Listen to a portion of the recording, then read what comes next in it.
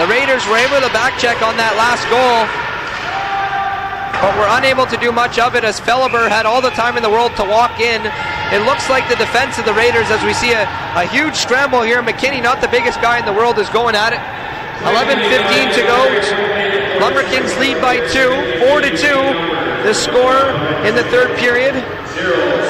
And Pembroke, if they win this game, will improve their season record against the Raiders to 2-1. You know, Dante, there's some flashbacks to last game they played against each other. It was close going into the third. Yeah. And Nepean, they didn't play well in the third, and right now they're not playing too well. Once again, Frappier has to come out to play the puck, but Vaughn able to pick his pocket. 11 minutes to go. Pembroke leads by 2 as this one's sent out of play.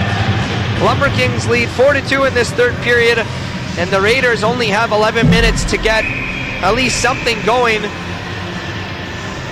As when you go on a power play and the other team scores right off the man coming out of the box, you're never happy about that.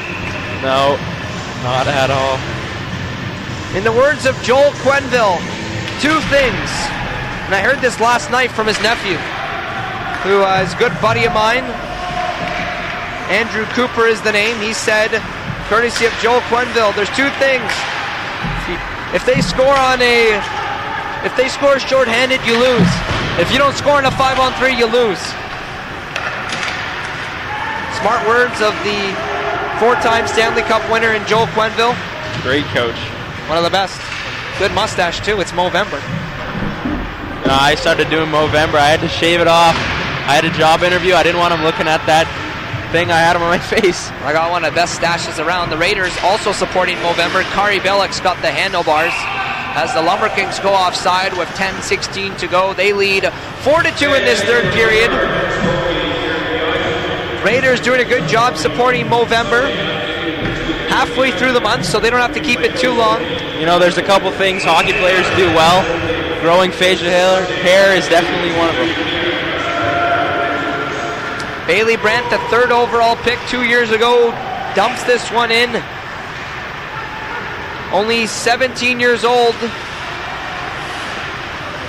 In grade 12, Bailey Brandt goes to a private hockey school in Ottawa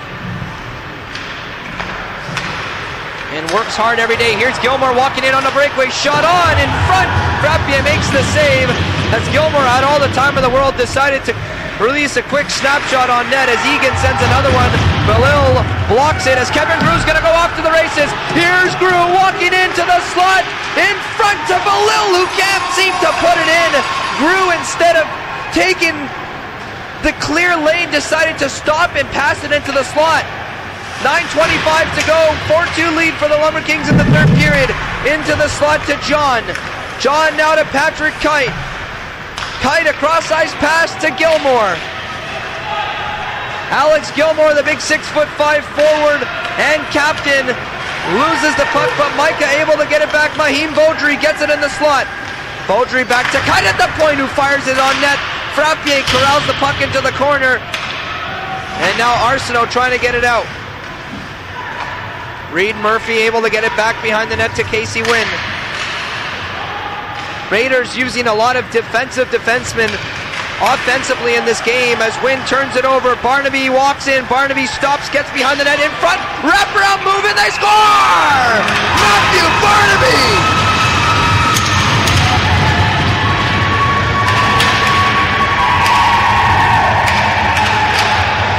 Talk about the IQ of Matthew Barnaby. He makes it a 5-2 lead for the Pembroke Lumber Kings. What a season for Barnaby. That's his 9th goal of the season and his 24th point in his 24th game. With 8:38 to go, the Lumber Kings lead 5-2, a 3-goal lead for them. What hockey IQ by Matthew Barnaby. What a goal, Dante. What a goal. What a goal. He absolutely deked Frappier out of his jockstrap. I can see it hanging in the rafters right now.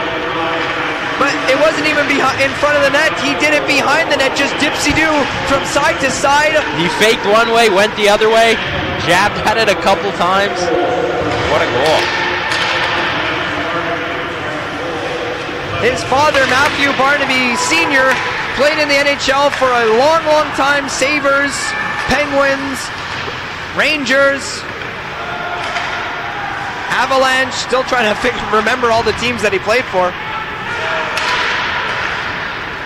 Was not known as the most skilled player, but knew how to fight at least.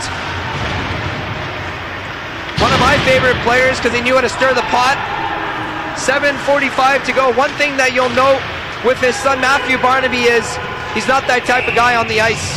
No, well, I don't think he needs to be after that goal. What a dangle behind the net. And we've seen Nepean, they've given up some bad third period leads. I mean, this one was tied, but 3 goals in less than 12 minutes. Yeah. It's not the best look for Nepean. I'm sure the coach, Darcy Finley, is going to have a lot to say in the locker room. Well, he has a lot to say right now as he takes the timeout.